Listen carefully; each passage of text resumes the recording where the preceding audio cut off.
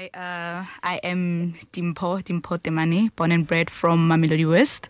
I've lived in Mamelodi my whole life. I am a journalist by profession. I am a writer in broad. I am a poet and a radio host, a new one. Yeah. Newly found. So my job is on the line now, hey? Yeah. my Not job is on the line. Okay, great. Welcome to the show, Dimpho. Thank you.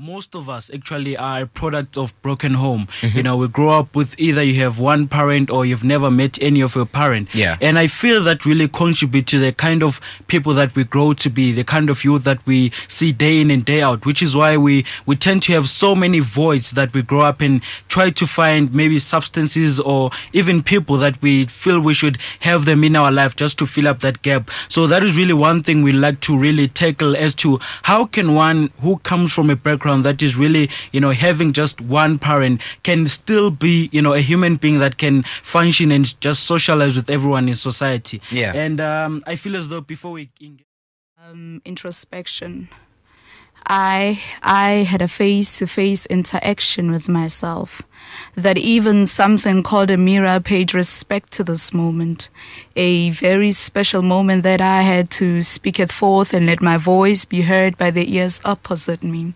And those ears heard, and dear, they listened. Those were my ears. Me had a voice from myself and took it in, embraced its sound and listened for understanding. I had a face-to-face interaction with myself, that even something called a mirror drew a perfect picture of me that my naked eyes cried to see. A reflection so amazing that I wanted a moment with myself more often.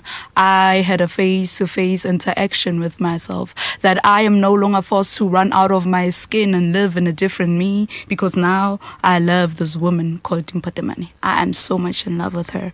I had a face-to-face interaction with myself. It's time to stop. Women gave love, got to the trap thinking that is deep, and then became victims for giving out their feelings. What they used to give birth has become a source of their death. Every time that she's told she should use her talent, she knows her treasured organ will suffer in private. But she will embrace her flaws in public and be given pills so that she can be a better person. Each and every time that she looks out and really tries to reach out, the only thing she can find is rather woke men who are still trying to take her power and really abuse her in that. So there's now a big rise of feminism whereby women, of course, want to be independent, in a sense that even before now getting into a relationship with one or even trying to engage, it's always that thing, obviously man has to provide, right? Yeah. But now the problem is the essential part of Ubuntu and us just engaging as people has come to a point whereby we've set so many standards in a sense that even if we are to engage on a personal level, it's always that thing, what can Howard bring, or what is it that she can bring it's forth, always of about course. that. Yeah. So now my worry is we are going into an era whereby the democrats that we are having, for example, really taught us that women can stand on their own, men can stand on their own. Then we have what we call 50-50, of course. Yeah. And we have young people, just like myself, I personally want to get married and everything. But my worry is now, how is it that one can really be solidified to say, I can be married one day, whereby my partner is told that she can be herself, do things by herself. She doesn't need a man. Now, I don't oppose to that. I don't have a problem with that. But what I'm saying is, what kind of culture, or rather the people we are going to be, if then we are saying one gender can stand by itself, so as it may, and the other gender can be, but we still have young people that say, one day I want to have kids, build a family. So how exactly can we address this issue of, a partner standing by themselves but still being able to work hand in hand with others? Again, you guys can give your own input. This is very interesting, and especially the way that you're putting it. Like you're saying, we've engaged on this, but I don't think at this level, because what you're mentioning, it also has to take us as to where we come from. True. Especially, you just mentioned that you were raised by your mom. Yeah. And perhaps maybe your little sister, if you have one, realized that my mom raised me without my dad. Yeah. True. And and now I'm all grown and I can be able to also take care of myself. Then why do I need a man in this picture? True. Yeah. So, and it's something that I also mentioned through our various conversations, that I really think that the problem with when we actually want to engage in something, or whether it's a problem that we face as society, let's first look at where it comes from. True. Yeah. Because of, would women say that I don't need a man if men didn't leave them? True. You know, and as much as we is. might also question feminism in a sense, we know somehow the women somehow they need the men, right? And we know sometimes feminism, Leona, it has its perks. I mean, it's not perfect, you know, but then let's also, like I'm saying, let's also try to talk around the idea now. Yeah, when women are left alone with their kids, what are they supposed to sing? What are they supposed to think? Are they supposed to follow and run after the man that has left them because of that is an actual I don't really need you. Then maybe they're retaliating and they're saying, I don't think I need the man because of the man doesn't also want me, and I also think that I should also, be more like him and then be able to provide for my own family or however, because of the man doesn't add value in society. Yes. And this is where I think that the black people, especially the fellow black women who are feminists, develop this whole thing, feminism, because of some of them, they have friends and they were raised with just their mothers. Some of them is something that they experience themselves, and perhaps maybe they think that I can do without a man.